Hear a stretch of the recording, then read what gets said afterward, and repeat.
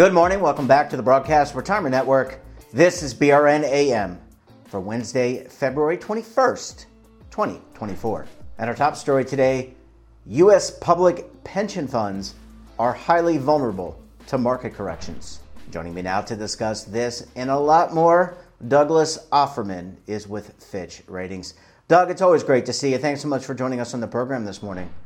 Happy New Year to you too. It's great to be here. Yep, absolutely. And Doug, thoughtful piece put out by the folks at Fitch Ratings. We're going to get into that in a few minutes about public pension plans. Always a hot topic to talk about. But I want to get your general sense, just in doing this analysis, doing this research, what's the state in general of our public pensions, both local, state, federal, or not federal, but local, state? So local and state plans have been doing pretty well in recent years. Investments have been quite volatile, but in 2021, public plans saw a huge run-up in the asset values following the pandemic, following that initial market meltdown in the pandemic. And plans in 2023 are seeing some plans are doing quite well, depending on their year end. Those plans that will report results for December 2023 will do as well as the markets have done, with significant upticks in valuations. But it's been a volatile couple of years for everybody on the market, and that's why we wrote the piece. And as a follow-up to that, let's talk about some of the vulnerabilities. And one of the piece really hits on market correction. And, the R word, I will just leave it at the R word, that there potentially could be a recession. There may be some adjustments in the market. Who knows when that will happen? But does that make public pensions vulnerable and any more vulnerable to their brethren or their cousins in endowments and foundations and other big asset pools? I think public pensions are big market participants, and so they're going to be exposed to the movements in the market that all of those actors are, the endowments, the 401k plans that private sector workers have. They're going to see the ups and downs, but the implications for public pensions are meaningful for the budgets of state and local governments. So to the extent that public plans show weakness in a downturn, the governments that employ those workers are going to need to increase contributions. And that's one of the things we wanted to highlight. Yeah, really important. Sorry, I didn't mean to jump on you, but that's really important to understand. How does this, a lot of us are familiar with Fitch Ratings because there are some other rating agencies in the United States, but you rate the creditworthiness of an entity. It could be a corporate entity. It could be a public sector entity. How does that pension interrelate to the rating of a sovereign, or what do you call it? I don't know what the technical term is, but of a state. So we incorporate pension information into every one of our state and local government rating analyses. And we look at unfunded pensions as essentially being the equivalent of debt. They're long-term obligations of governments for their own workers, for their own retirees, and they will have to be paid using the cash resources of the government over time. Most governments have decided over the course of decades to essentially build up savings accounts in trust funds to support those retirees once they reach retirement age. But many of them have large unfunded liabilities in these pension plans, and that poses risks for the government. So we track the unfunded liabilities, and we also track what they have to pay annually to reduce those liabilities. And in some cases, it's a big number. So, yeah, big number, and ultimately the bill has to be. I mean, you have to pay that. That's a liability. That means you have to pay that benefit. It's not like you can just say, "Hey, Mr. and Ms. Retiree, sorry, no money there." It has to be paid. That's right. We essentially view a retirement obligation as something that is the equivalent of debt, the same debt that's used to build roads and schools and bridges. Doug, I need to take a very quick break. When we come back, we'll talk more about the market correction or potential market correction and the impact of public pensions, you're going to want to stay tuned right here on BRN AM.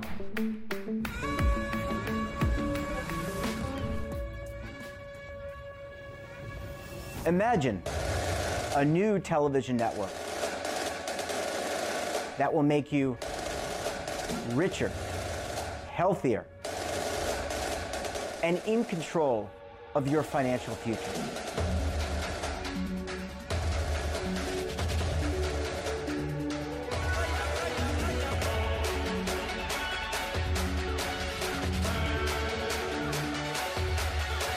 This network is for the policewoman in Nashville, Tennessee, the baker in Dubuque, Iowa, the teacher in Lexington, Kentucky.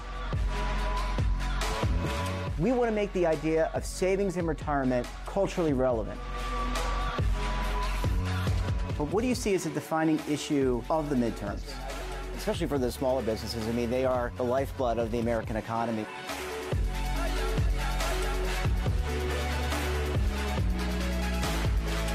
Featuring exclusive interviews, current affairs, and docuseries. 33 years old, you retired early. The philosophy is money only matters if it helps you live a life that you love. But you got to start thinking about retirement as soon as you get in.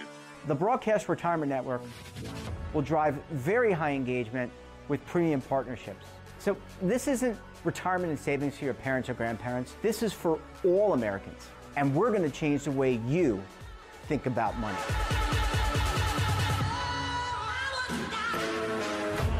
Welcome to the next frontier of retirement and savings. This is BRN, the Broadcast Retirement Network.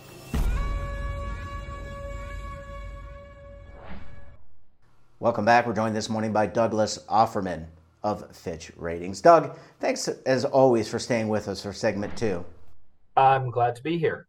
And you talked about the report, and there are states on different fiscal years. Some end the calendar year, some do 7/1 to 6/30. It's all over the place. I did want to ask you, there's a trend, I don't know, I'll call it a trend, but maybe it's not a trend. I want to get your perspective on this. There are some states, Alaska comes to mind, where they had closed the DB pension, but now the state legislature, the state senate, and the executive are contemplating reopening the defined benefit plan. First, is that a trend that you're seeing around with other plans in the union? And second, what's the implications to your report? What does that mean? Well, it's really a policy question for states individually. We'll take it into account if Alaska actually decides to make a change. But it's important to think about pensions as being part of the compensation package of a public sector worker. That's true in Alaska, just like it is everywhere. And when a prospective employee is thinking about working for one employer versus another, one of the things they're going to take into consideration is what they may get in retirement. So it's definitely something that we think about, particularly if you make a change as dramatic as the one that has come up in Alaska. But as a practical matter, very few plans have revisited reduced or reduced benefits or plan closures that have been put in place really since the global financial crisis. In general, benefits for public pension workers nationally have been relatively stable. A few plans have closed. Alaska's closed in 2006, but very few have upped benefits since then. Yeah, and you bring up a really good point, and I just want to hit on it a little bit more, if you don't mind. When you're an employee, and today is a very hyper, with 3% unemployment, it's a very hyper competitive marketplace. That pension, so I'm thinking about police, firefighter, emergency personnel in particular, we need them. They're on the front lines each and every day at these state and local governments. They have a shorter time frame to work because it's kind of hard to be a police officer. I guess you could do administrative duty, but it's hard to be on the street at age 65. Nothing against 65-year-olds. I'm close. Not that close, but I'm close, closer to that than I am to being a 35-year-old. But that benefit is very attractive, and I wonder if these state legislatures are saying, oh, shoot, it's difficult to compete with state XYZ to get police officers and firefighters, knowing that this state has a DB plan, this one does not. It's certainly something that legislatures have to consider.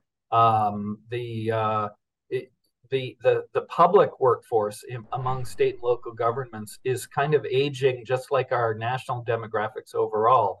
And you need to have an inflow of new workers to take the positions that are vacated by retiring workers or workers moving out of your workforce. And that's particularly true for public safety, where legislatures have certainly prioritized maintaining robust numbers of employees to cover the needs that we have. Yeah, just to kind of tie off, I want to go back to I know I kind of drifted away. This is how I think.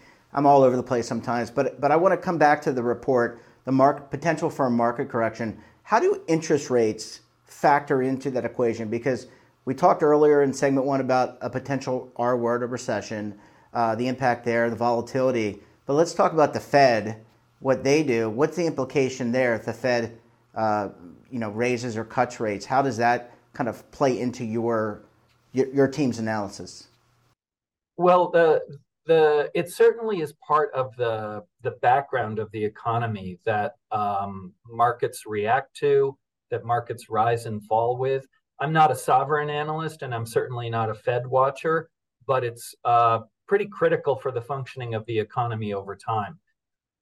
Fitch is not, and I should be very clear on this, Fitch is not projecting a big market downturn. That's important to recognize in terms of the message of our piece. But what we are saying is, should there be a big market downturn, pensions are still vulnerable to large increases in contribution. And bear in mind, they've already seen big increases over the last 15 years because of the aging workforce, because of the market losses back in the global financial crisis. And that's critical to think about for local governments that have much narrower budgets and actually employ a lot of the workers. It becomes pretty costly if you're covering your current workforce and having to cover retirees, because benefits or rather investments were not sufficiently accumulated historically. So it's a big deal. It is, and it's something that if you're a chief investment officer and an investment team of one of these states or local governments, there's a lot to think about. Your piece included. How do you weigh all that? It's a tough job. It's definitely a tough job. Doug, we're going to have to leave it there. Great to talk to you as always. Thanks so much for joining us, and we look forward to having you back on the program again very soon. Thank you very much, Jeff. I really appreciate it. And that wraps up this episode of BRNAM. Have a topic of interest, somebody you think we should talk to? Drop us a line, and don't forget, for all the latest curated news and lifestyle, wellness, finance, tech, so much more, all in one place, check out today's edition of our daily newsletter, The Morning Pulse. Want to search our archives, check out our latest content? Well, then visit our website. We're back again tomorrow with another edition of BRNAM. We'll have a very special guest, as we always do, and an important topic. Until then, I'm Jeff Snyder. Stay safe, keep on saving, and don't forget, roll with the changes.